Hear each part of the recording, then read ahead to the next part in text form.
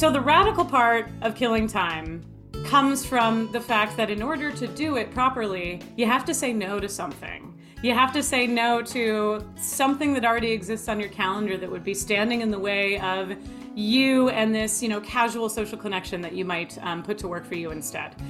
So saying no to some things means saying yes to hanging out and spending time with each other.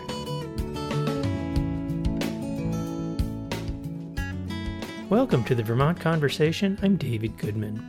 The U.S. Surgeon General warned earlier this month that there is an epidemic of loneliness and isolation. Champlain College professor Sheila Liming has a cure for this social disease. In her new book, Hanging Out: The Radical Power of Killing Time, Liming asserts that the simple act of hanging out offers connection, intimacy, and meaning. It is an act of resistance against the relentless pull of consumerism, individualism, and the encroachment of digital culture into every aspect of our lives. Hanging out with others doesn't just make you feel good, it can save your life. The Surgeon General warns that loneliness can increase your risk of premature death to levels comparable to smoking 15 cigarettes a day. It increases your risk of dementia by 50%. Sheila Liming is an associate professor of professional writing at Champlain College. She previously taught at the University of North Dakota. She's the author of 3 books, and her essays have appeared in The Atlantic, McSweeney's, and other publications. I began by asking her about the characterization of loneliness as an epidemic. This is a kind of epidemic that I think has been developing for some time, and that includes well before the COVID pandemic came along and made it even more difficult for many of us to access each other, to access ways of hanging out. But I've been calling it elsewhere, a quiet crisis of a kind, because it is a crisis. It's one that affects us on a personal and an individual level, but also on a mass level or at the level of society. But it's one that's difficult to diagnose and to see, and sometimes even to notice within our own society. I think in part because we are so busy. We're very, very busy, scheduled people in the modern world. And with all of that frenzy of activity, it becomes difficult sometimes to notice that the things that we are busy doing are things that are sometimes preventing us from just hanging out and making social relationships and building connections with each other that strengthen ourselves and our community. What inspired you to write a book about hanging out? I was inspired by a lot of things, and this process for me started several years ago. So it was before the COVID pandemic came along initially. But one of the things that I was inspired by was the students that I work with.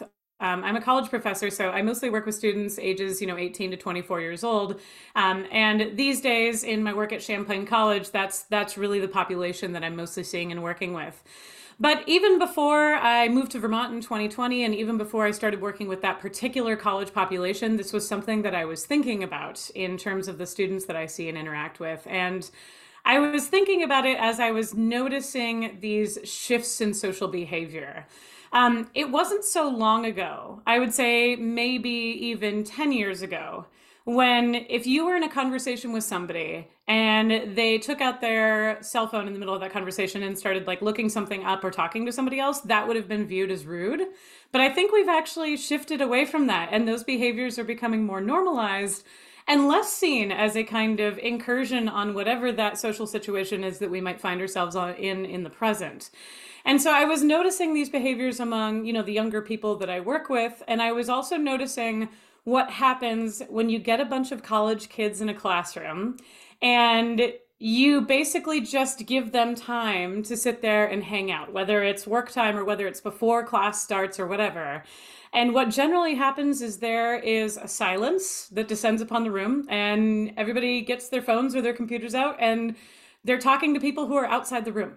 And that was really interesting to me because I thought in many ways these people are, self-selected to be in this environment where they have a lot of things in common with each other. They're all in the same age group, and they're enrolled in the same college, and they're taking the same class. But there was very little conversation happening between them, and there was lots of conversation happening outside of that immediate environment. You've been in these kind of college settings for decades, both first as a student, then a graduate student, now as a professor. Has that changed from what you see? I think it has changed, and I think it's been gradual. And some of the behaviors that have come along with that change, I think, in their own ways, can be viewed as beneficial or good. We are developing new ways to connect to each other, and that means that we're doing a better job sometimes of finding audiences or people that are going to support us and encourage us and understand us. But a downside of that, I think, is that we are doing, by comparison, a worse job of connecting with each other across the divide of difference, or where we feel like we might not necessarily have something in common with someone else. It starts to get a little bit tricky and a little bit more difficult. In the book, I reflect a lot on my own experiences over the years, and I think about, the ways that I made friends when I was a young person, and how much of those friendships were based simply on physical proximity. The people that I lived with or lived near, the people that I took classes with, the people who were in my major. And to some extent, of course, those things still happen for young people, but I think now there's that constant temptation to reach out beyond wherever you currently find yourself to someone else that you maybe already know, or whose connection is already going to support you and encourage you and feed you in a different kind of way. So in a way, the myriad ways we are now connected digitally gives the illusion of being hyper-connected, and yet the reality of being disconnected, as you find when you walk into a classroom and nobody's talking to each other.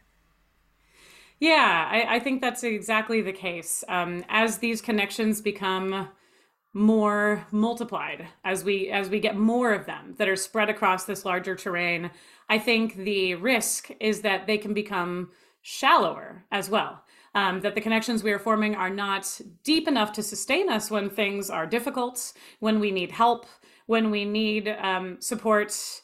And that becomes a real problem, both at the level of individual mental health and I think also at the larger level of social and cultural health. The subtitle of your book, Hanging Out, is The Radical Power of Killing Time. What's radical about killing time? I mean, I'm flattered because I feel like I didn't know what I did was radical a lot of the time. I actually feel like I'm not an expert about killing time itself. I'm not great at killing time. It's actually something that I think I've had to train myself to recognize the value of and to relax a little bit and get better at it. I think when we talk about that concept of killing time, there's that negative connotation that's placed upon it. I mean, we have it implicit in that word killing, that we're wasting something or, putting it to rest. And I instead really want to think of that as a kind of active category of activity, that instead of killing time, what we might be doing is actively investing it or actively putting it to use, not necessarily to make anything or to get richer at the end of the day, but to form our connections with each other. So the radical part of killing time comes from the fact that in order to do it properly, you have to say no to something. You have to say no to something that already exists on your calendar that would be standing in the way of you and this, casual social connection that you might put to work for you instead. So saying no to some things means saying yes to hanging out and spending time with each other. So we've skipped over the basics, which I always feel like one of the best things that I get to do in my job is to go right to the basics. Hanging out. We skipped over saying, what is it? Tell us. Hanging out, as I define it in the book, is daring to do very little and daring to do it in the company of others. And I work through a number of definitions of what hanging out can involve, some of them being sort of formal things like parties or special occasions, but some of them being very informal things like the way we hang out when we're at work, the way we talk to and interact with colleagues, the way we talk to neighbors, or even interacting with strangers who we just share our physical world with when we're entering into public space and navigating public space. So hanging out can mean a lot of different things, but the emphasis is on doing it with other people. So we're having this conversation at the tail end of a global pandemic, which did, let's just say, a number on hanging out. What did COVID do to hanging out? It didn't end it, but it transformed it, but maybe not in the greatest ways. I think COVID helped to complete a process that was already underway before the pandemic came along. And that was a process that saw this shift from hanging out taking place largely in person or with the expectations that it should take place in person to taking place more on the internet or in mediated forms, mediated ways.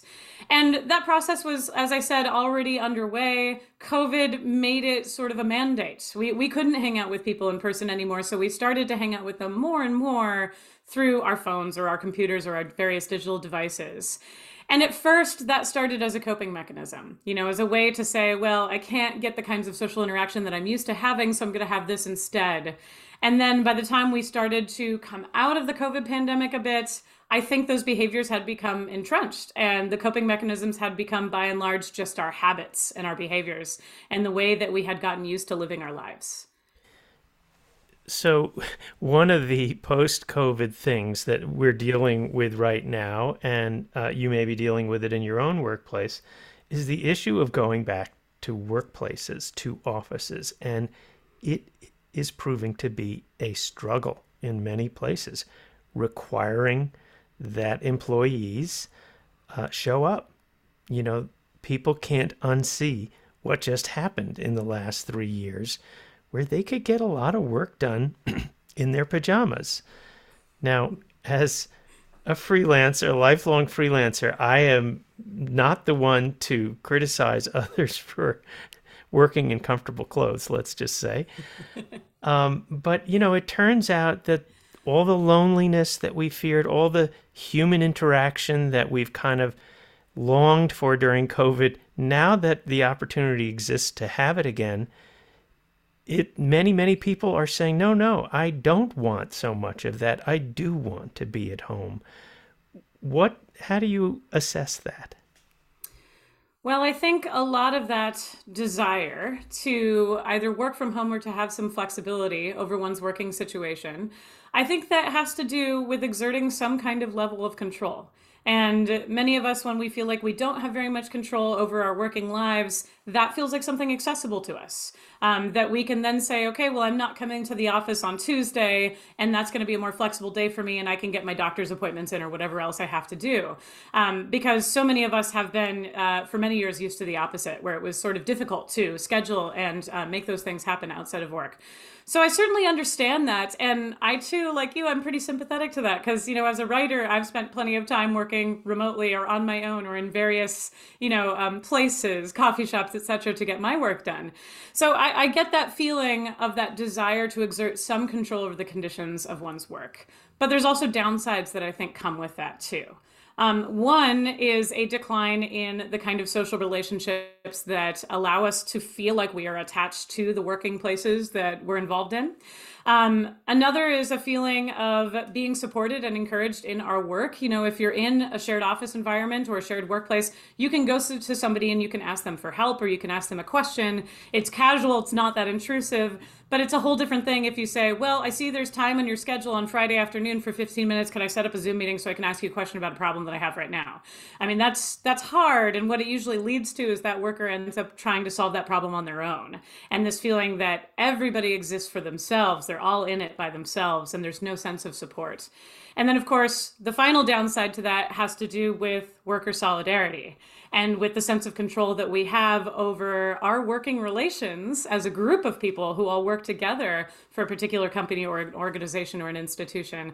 And I think we've been seeing that recently in our culture, with the wave of unionization fights that have been happening at places like Starbucks and things like that, where people do work together and are able to have conversations about how they feel about their working environments. You call in your book for more parties, more shared meals, more in-person gatherings, more late-night conversations, more being together in public, more cooperation, more standing shoulder to shoulder, more social revelry, and you push back against a socially divided future.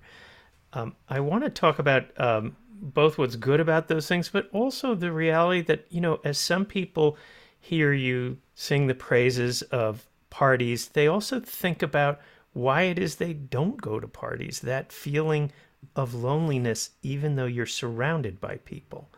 How do you address that concern? Yeah, I think there's probably no sense of loneliness that feels more lonely than when you're feeling that in the midst of a group of people, or in some kind of large social gathering. And I think most, if not all of us, know that feeling in one way or another. In the book, I talk about instances like parties as forms of hanging out, and I try to talk about both the good and the bad associated with them. So even as I'm calling for more of these kinds of gatherings, I'm also acknowledging some of the many ways that people feel nervous or anxious about attending them. And I think those anxieties are very real to us. So I tell a story in the book about a time when I attended a party, sort of because I felt like I had to as a social obligation. It was a going away party for a coworker of mine who I'd been working with for about 2 years.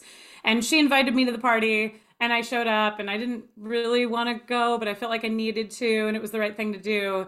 And then while I was at the party, I got in this conversation with her that became like kind of testy. And she basically called me on my being there. And she said, "Why are you here?" And I had to say, "Well, because you invited me." And in that moment, it was like we both has suddenly acknowledged that neither of us wanted the other person there. So it's like I didn't want to be there and she didn't want me there, which felt very silly. It was like this whole acknowledgement that we were just doing this because we felt forced to and not because there was some kind of authentic motivation behind it. So I bring that up, to point out that not all parties, of course, are these grand, wonderful celebrations for all attendees or all members. But that an essential part of hanging out, I think, is building this kind of musculature for social discomfort. That it's not always going to go wonderfully every single time, but the more often we do it, the more we're kind of able to get over, the minor discomforts or the feelings of risk or awkwardness and move on to maybe having it be better the next time we try it. Being asked, "Why are you here?" in the middle of a party, that sends a shiver up my spine because what can possibly be a good answer for that? Exactly.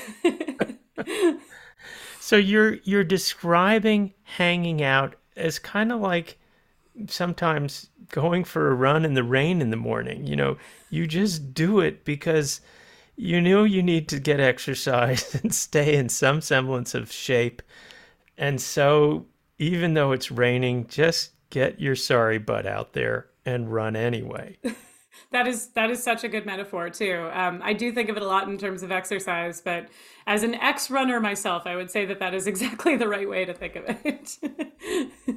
So just staying in shape. Do you feel like people fall out of shape for, just hanging out and interacting with other people casually? I think so. Yeah. I in the book, I talk about hanging out and social aptitude as a kind of musculature or a sort of like exercise. And as we all know, exercise hurts at first. The first time you try to do something that you're not used to doing, you end up sore and feeling bad the next day. But if you persist and you keep doing it, it's going to get a little easier every time.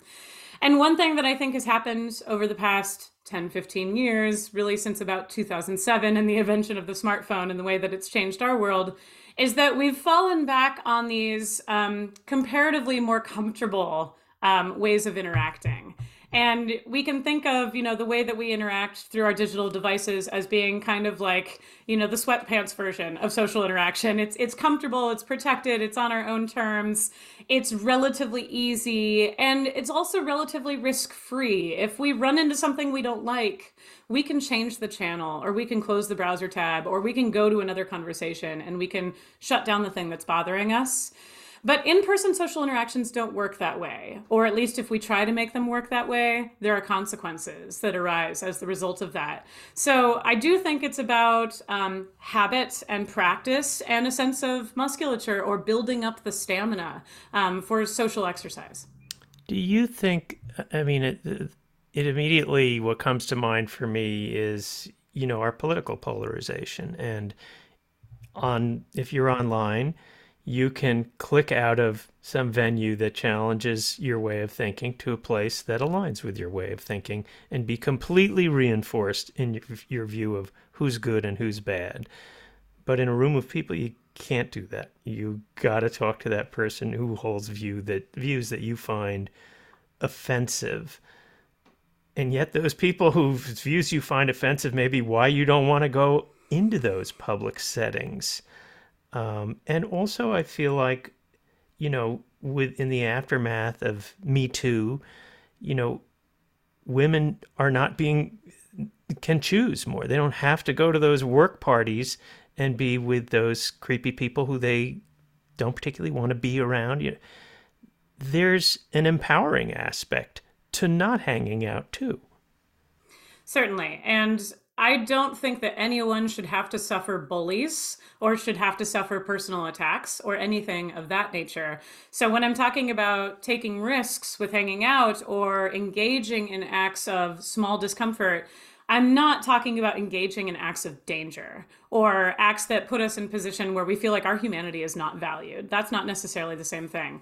But I'm talking more about, like, for instance, what happens when I'm in a classroom. Because when we're in a classroom, we're in this somewhat closed, private environment for a little while where conversations are going to happen and you're going to hear things that you don't necessarily agree with. But, unlike in, say, an online situation, you can't just get up and leave the classroom. There's going to be consequences if you do that. And so there is this sense that the way, education is set up for us here in the United States, that you're supposed to stay there and see if you can stick it out, to see if you can try to talk to this person, try to understand their beliefs a little bit better, maybe figure out what they're saying, and maybe even figure out if what they're saying is different from what they mean, because that is often the way that we express ourselves, at least when we talk to ourselves in person like that. And that's not something that we generally have the patience for when we're interacting and hanging out online, because like you said, we can just go somewhere else where we know that our views are going to be echoed and supported and championed, and it's going to be a lot less full of friction in those environments. And so what I'm arguing for is, to develop a stamina to withstand some of that friction, which I think is actually important to the way that we function interpersonally within our democracy as well. You write that complaints against hanging out are often framed in racist or classist terms. What do you mean by that? Well, I think when we talk about hanging out or killing time, we often talk about it in terms of laziness, that it is something that is done to avoid work or else to voice a kind of resistance to work. This sense that poor people hang out because they have no jobs. And there's also lots of racist language that comes along this way too, when we look at, the way that certain classes or groups of people hang out. And, I try to deconstruct some of that language and ward against it, because in my mind, actually hanging out is extremely productive. What we produce when we hang out are our deeper connections to each other and to the society that we live in. And those are not things that we should be taking for granted in a world where we feel extremely politically divided and where we're having a difficult time making social change happen. So those connections are important, and hanging out involves prioritizing them. What are some of your favorite ways to hang out? Well, I'm a musician, so I like to hang out with other musicians and play music. And that can be in a casual setting. In the book, I talk about jamming, that kind of classic active musicians. I feel so grateful that in Vermont here, I found lots of different ways to hang out with musicians and jam. And I've only even been living here for 3 years, but I've discovered lots of places already. And I also play a very strange instrument. I play the bagpipes, which is not an instrument that a lot of people know how to deal with in jamming sessions. But I play with a group of bagpipers that's based out of Montpelier, and we meet once a week in a high school cafeteria and play our bagpipes together. But of course, that is also social hour for us too. We also, trade stories and talk about what's going on in our lives and everything like that too. And what I love about that group in particular is that there's a huge group of ranges. The youngest player in our group these days, I think, is 17, and the oldest is probably in their 80s. So we're all across the board, and it really provides not just a regular form of solace that I can count on every week, but also some very useful challenges in terms of like my ways of thinking, and also my ability to get better at my instrument and work on things involving that too. I know that you're also a singer. You play piano and you play accordion. You are a multi-instrumentalist. And I was drawn to that part of your bio because I'm also a musician, and I often think I'm a clarinetist. And I often think of the ultimate metaphor for communicating is the way a jazz trio passes leads around the group effortlessly. What do you take from the music that you do into the world? What lesson can we learn from jamming? That's such a good point, and I'm glad you brought up jazz here too. I talk a lot about jazz in the book, in the chapter that's on jamming, because I think that's where you find some really, really good writing on this subject, is with regards to jazz. And I'm drawn to people who have tried to theorize jazz by thinking about it as a kind of conversation. And of course, conversations require listening. And you know that when you're in a jam scenario, what you have to do is you have to listen to what other people are doing. If you tune out, if you lose the rhythm or you lose your spot to enter into the music, it's like you're not supporting the jam, you're working against it. So it's this group activity that unfolds sort of like a conversation with these entrances and exits. And to me, that's a really good metaphor for thinking about what hanging out is in general. That it is a process of giving and taking.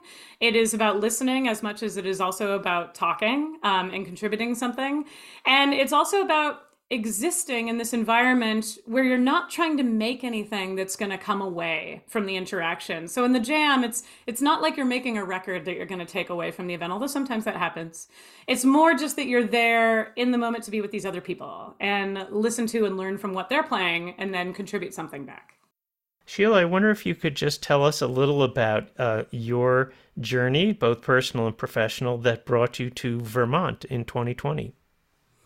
Yes, absolutely. It's been a strange one at points. I moved here in 2020 because I had accepted a new job working at Champlain College, a job that I was very excited about. I was previously at the University of North Dakota, where I worked for 6 years, located in Grand Forks, North Dakota, a big state school. So I was moving to a different style of an environment. But then I moved here across the country in the middle of the pandemic and arrived to discover that I would be teaching for a full year online. So it was not the start to my life in Vermont that I thought it would be. It was a little challenging at first because, of course, it was very difficult to meet people and to hang out. The way that I have normally gone about doing that in any place that I've ever lived is to try to make friends through music and through playing music and jamming. But that even was something that wasn't really happening at the time when I was here in Vermont. But I did start to slowly, haltingly get to know my neighbors. And I, of course, started to get to know my students through our online interactions and to some degree my colleagues too, who would, meet up with me and take me on walks and introduce me to things around Burlington and around Vermont and things like that. So that was the beginning of my journey here in Vermont. 3 years later, I feel just shockingly well connected to the community that I live in. I volunteer here, I play music here, I have friends here, I have neighbors, I even have family members, distant family members that I discovered living in Vermont. So I have found my way into the world that I moved to, but it took some doing, and it didn't happen by accident. I tried very consciously to make it happen. I want to talk, you've written about your time at the University of North Dakota, which, as you note in the book, you became very fond of living there. It wasn't a place you were familiar with. But it's also a place where they were making severe cutbacks in education. And many of your students were leaving the departments because they feared there would be no department by the time they graduated, or not much of one. Say a little bit about North Dakota. And of course, lately it has been in the news for passing one of the strictest abortion bans in the country, and kind of this imposition of a lot of, I would just say, hard right social policies. So take us on a little journey to North Dakota. What was your experience there? And of course, I'm sure it was a wonderful place in many ways too. I moved to North Dakota in 2014, and North Dakota was not a place that I chose necessarily. It was a place that chose me. I was applying for jobs all over the country, and that was the one that I got. But in many ways, it seemed like a good fit for me. So I was excited to move there with my partner, who, by the way, before we moved to North Dakota, had never even set foot in the state. So I got to spring that on my partner and say, guess where we're going to live now? And then we moved to North Dakota. But one of the first things that happened when I got to North Dakota is that the university that I worked for had a tradition, of taking new faculty members on a bus tour of the entire state. And we would get on this bus and we would drive around. We'd go to the state capitol. We'd go to small towns that were known for making one particular sort of pastry or something like that. And we would do this kind of tour. And it was very useful for me to get to know the demographics of the state that I was living in and working in, and also the demographics of the student population that I would be mostly working with, since I was working for a state college. And I had a wonderful time living there. North Dakota and the prairie states in general, it's a place that forces one to make their own fun, but there's lots of fun to be found if you start to root out and find those groups of people who are invested in making their own fun, which I was fortunate that I was able to do. So I made some great friends there and had some wonderful colleagues that I worked with too. But there was this shadow the whole time, which was the shadow of increasing state legislated cuts to the education budget. And they happened almost every single year. We went through 5 straight years of budget cuts while I was living there. And things kept shrinking all around me. Resources kept shrinking. The pool of colleagues that I worked with kept shrinking. Somebody who you used to count on to do a particular job, you'd email them. They didn't work there anymore. They were gone. And it became a really difficult place to do my job and to do it well. And it was hard. It was hard from a kind of mental and emotional level, as well as just from a practical level. So I learned a lot in the time that I lived in North Dakota, and I reflect on a lot of that in the book. I don't think I meant it to happen this way, but I am cognizant that now that the book has been written and published, that it ended up being a kind of love letter to my time in North Dakota, almost in spite of itself. Because of course there's a lot of difficulties that are presented by the political situation in the state, but there's a lot to love there too. Mm-hmm.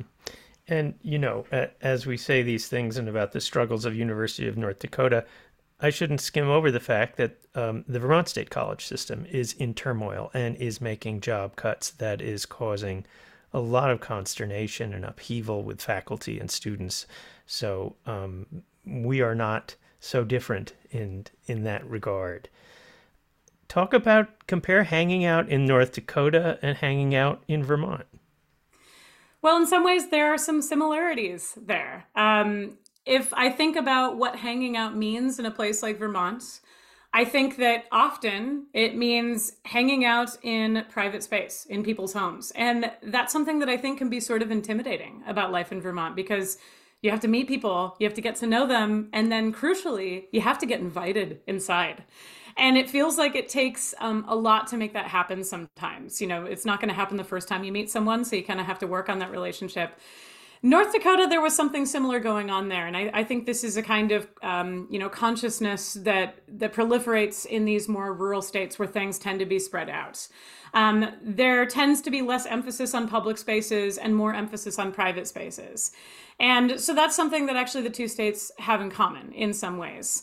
And in Vermont, it has taken me a while to find my way into those private spaces. But now that I have found my way in there, what I have realized is that it's often not that, nobody wants you there, or that they're being rude and not inviting you. It's often, I think, this awkwardness of figuring out how to extend that initial invitation. And so I find that once you get to know somebody here in New England, you find that the invitations start coming more and more often once you get your foot in the door. There's the image of the taciturn Yankee, yes. And the difficulty that poses for newcomers. Yes. You're from away, and perhaps many things about you signal that. I don't mean you specifically, but one's accent, one's way of talking, one's social preferences and habits. Do you find any of that here? Yes, I'm glad you asked that question. It's one that I think about a lot. In the Midwest, I became used to this personality trait there that people would often remark on, which is that everyone is very, very nice to your face. They have really great manners, and they're very friendly up front. And if they have anything negative to say about you, they're going to say it in secret behind your back, which means you don't always know that they're saying it. There's this old saying in North Dakota that if you have a party, you can invite 50 people. They'll all tell you they're coming, and then only 5 will show up, right? Because nobody wants to say no.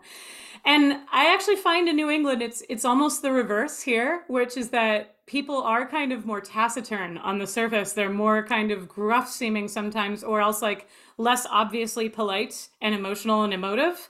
but behind your back, they're saying all kinds of nice things about you. And they're secretly, trying to find ways to get to know you better and to develop better connections with you. They just feel awkward about like doing that on the surface. So I find it an interesting inversion of what I became used to in the Midwest. And I'm still kind of, I think, cracking the code a little bit. Vermont has been on the receiving end of what I call kind of the COVID land rush, which is lots of people in cities buying land, moving to Vermont. And part of what they're seeking out is isolation, is getting away from the crowded spaces. And of course, during COVID, there was a public health dimension to wanting to be away from crowded places. But that's not the case anymore. So Vermont has this reputation as a place where you go, where you leave, big social gatherings to go. What does that mean for hanging out in Vermont? Is there some resistance to it here, perhaps, that there might not be in other places? Potentially, at least on the surface. And that land rush you're talking about, I think, is partially inspired by the diminishment of what in the book, I refer to as third places. And that's borrowing the concept of third places from the sociologist Ray Oldenburg, who developed that concept in the 1990s originally. But third places are effectively public places that you can enter into for free or for very low cost, where you can hang out. You don't need to prove yourself in order to be there. You don't need to, purchase something that's very expensive to be there, maybe a cup of coffee or something like that, but not too much. And I think the land rush that we've been witnessing since the onset of COVID has to do with the shrinking of those places. That, once upon a time, the great thing about living in a place like New York City was that you might have a tiny apartment, but you had access to everything. You could go out and you could easily access cafes or parks or libraries or public institutions or concerts or whatever. But as those places shrink, as they become more expensive to find our way into and thus more prohibitive for some people, I think we get, on the other hand, this emphasis on private space. And I think that Vermont is seen as a good place to pursue the dream of private space.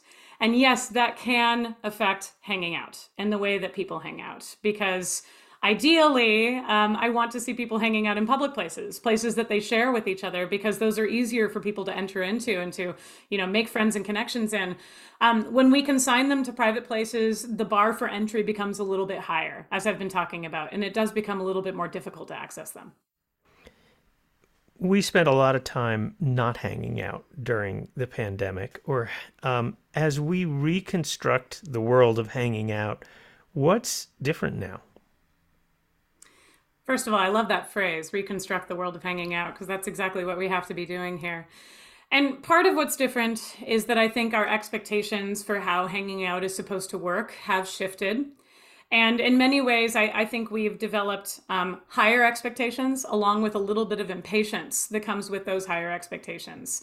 This sense that that discomfort can be evaded if you want to, that you can avoid it or shift your attention somewhere else if you're feeling uncomfortable about the situation that you find yourself in.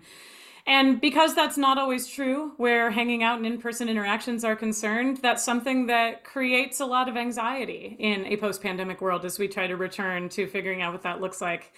But I think there's some good things about that too. I think, as you were saying earlier, David, that there's some good things to be found in resisting circumstances that you don't want to be in saying no to certain circumstances so you can say yes to other ones and prioritize the forms of hanging out that really make you feel good and that really increase your connections to the social world. You've talked about, you mentioned earlier, there are good dinner parties as one form of hanging out and bad ones. What's the difference? I think bad dinner parties go bad when we overthink what has to happen in the context of that dinner party or become too attached to a rigid set of expectations for what's supposed to be the outcome. So I'm thinking about the way that dinner parties can sometimes feel awkward if it feels like there's a lot of rules involved and that no one's able to sort of like relax and just enjoy themselves. My partner and I, we often reminisce like about a dinner party we were at. This was, I think, 15 years ago, 12 years ago, but it still lives in our minds because it was so horrific. We were at this dinner party that was like very highly structured up to the minute. Like the host had like a plan for everything that was supposed to happen all evening. And it was just very tense feeling. And when we got out of it, we were just really happy to be done with it. But I think on the other hand, a wonderful dinner party occurs when you just kind of allow people to, I'm going to use the verb unfurl, but basically just to open up and to be loose and casual and to do the things that they want to do. It's difficult to have that happen when you're a guest in somebody's home. But I think if you can make people feel comfortable and feel welcome and also avoid that sense of burdening everyone with these very, very high expectations for what has to happen, you can have a really wonderful time with each other, just remembering that it's about conversation and food, two pretty basic things. So I love that you end your book with a how-to guide, a how to hang out. And, the idea that in 2023, we are highly evolved in many ways, but maybe along the way we lost the know-how of the skill set. So tell us some of your tips for how to hang out successfully. Sure. In the final chapter, which I call How to Hang Out, I kind of style it around this set of 5 rules, or I don't want to call them rules, but more like guidelines or cues. And they all start with the word take. So it all hinges on this idea of seizing something and taking it, taking advantage of it. So the first one that I start with is take time, which is a simple and yet a very difficult one to achieve for some of us. And it just involves prioritizing our social relationships. So taking time to make sure that you are attending to those social relationships and treating them like the priority that they ought to be in our lives. The second one, which I've already touched on a little bit here, involves taking space. So that involves like entering into public space, insisting on our right to have access to public spaces, using those public spaces to our social advantage in our culture and in our society. And then it proceeds from there. But one of the other advice points that I have there is the idea of taking heart, which basically just means remember that not every hanging out is going to be successful. It's not always going to be perfect. It's not always going to be good. It's okay if things run off the rails sometimes. It's okay if there's awkwardness or discomfort. It's okay if you get in a fight, as long as you make up later on. So taking heart and just remembering that, these things come and go in waves and that it's always okay to try again. I really appreciate the down-to-earth aspect of your book in that you don't just skip over the fact that people may not know how to do the thing you're talking about. Even though that term hanging out seems so obvious, you don't finish the book without telling people there's a way to do this in case you're wondering. And this is some tips on how. Talk about the response that your book has received. You have been getting a lot of exposure. I came across your book and you listening to Ezra Klein, who has a podcast that I really love with the New York Times, and you spoke for about an hour and a half with him on that podcast, as well as other places. So what are you hearing back? The response has far exceeded my expectations for the book when I was writing it. And that's a good thing. I mean, I sometimes think that as a writer, the only way to really go about writing a book is just to imagine that no one's going to read it. And then you end up writing the book that you want to write, right? The one that is true to your thoughts and your feelings. But then the opposite happens and people start reading it. And then all of a sudden you have to have these conversations talking about the things that you said and defending them or clarifying them. So the response has been surprising to me. And it's been surprising in the way that it has entered into multiple arenas and multiple spheres of conversation. Just 2 nights ago, my book was a clue on the show Jeopardy, which you have made it now. I know, that's what I but thought what too. dollar value were you assigned? $1,200. Oh, big time. I know. So, I mean, that's not something I ever anticipated. And I come at this from a scholarly background. I'm a literary scholar by training. And so in the book, I often employ the methods that are true to my training as a literary scholar. I close read and I talk about novels and literature and I use them as examples in my work. I thought that would scare a lot of people off. And I've been surprised actually by the response where people have been into that and they've been into the connections that I've been making with literature and culture and with the wider world. So I'm surprised and I have no complaints. Do you detect a gendered response to your work or a class, race, class, gender? What are you seeing so far in terms of who this is resonating with most? Certainly, yes. I think maybe the two first reviews that came out, they were actually pre-publication. Two of the earliest reviews that came out were, a little bit on the middling to negative side. They were just short reviews. They were both written by men. And they both seemed to be discounting the idea that the problem I was diagnosing, this problem of loneliness, of lack of social connection, and its potential threats both to our mental health and to democracy, they were discounting that those problems existed. Thinking like, I don't see the issue that she sees. But then right after that, things started to change. There was a profile in The Guardian done by Elle Hunt that was not only complimentary, but really seemed to get it. And I started to notice this shift in response that I think was partially due to gender. As a lot of women and females started reading the book, it's like I started to get more of this bigger response along the lines of people who seem to get it and understand and sympathize with what I was saying. So I have noticed a gendered response, although since then I think it's become a little bit more mixed and a little bit more equal too. And so that's been interesting to witness as well. I want to ask about some of your other work.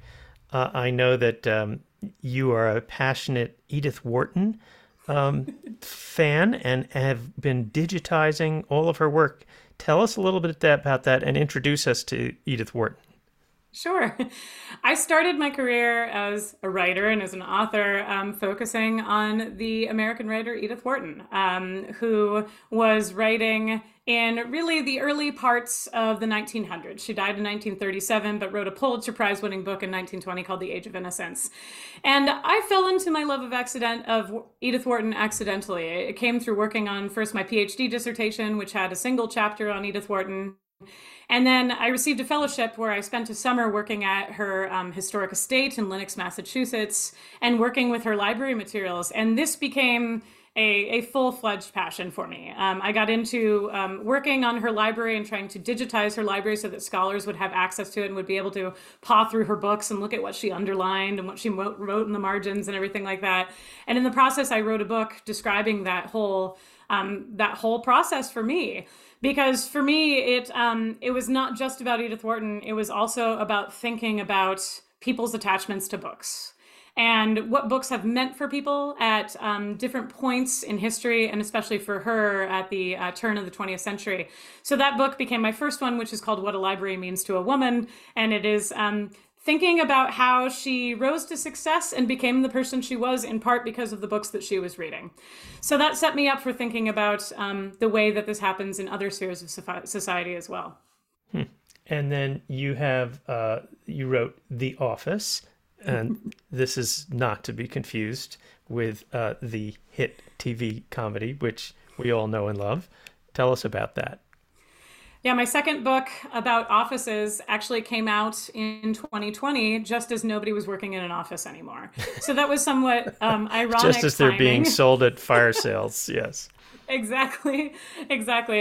Although in that book, the last chapter is called The End of the Office. And even though I wrote it before the COVID pandemic, what I was sort of predicting and thinking ahead to was the moment in American culture when we would cease to rely on the office as a kind of given, as a space that we enter into when we perform intellectual or knowledge work.